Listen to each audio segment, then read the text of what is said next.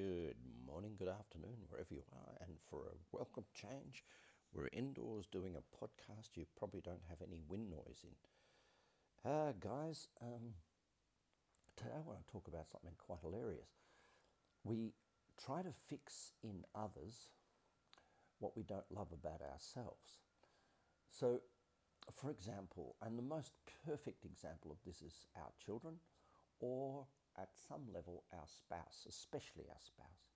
And we go, gee, honey, you'd be so much better off if you didn't blah, blah, blah.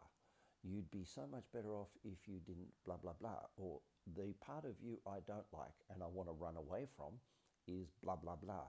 If you wrote down all the things you want to fix in your partner, help your partner achieve, change, or you think is bad for them or bad about them that you would like to get away from, you've just met yourself. You've just met your shadow.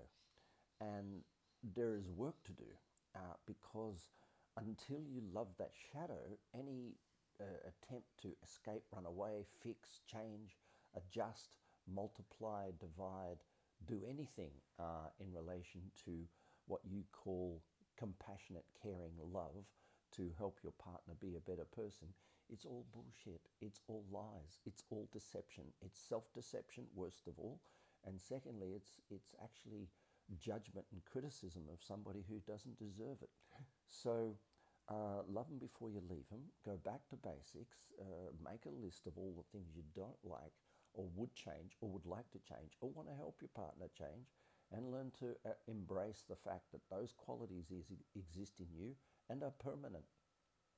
This is a rather confronting podcast, I think, for some people. I have mastered the art of leaving people with love.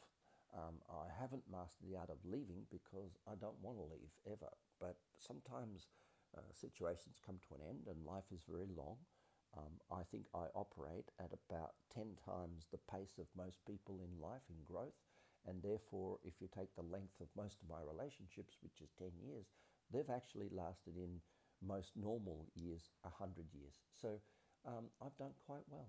All right, have a beautiful day. Bye for now.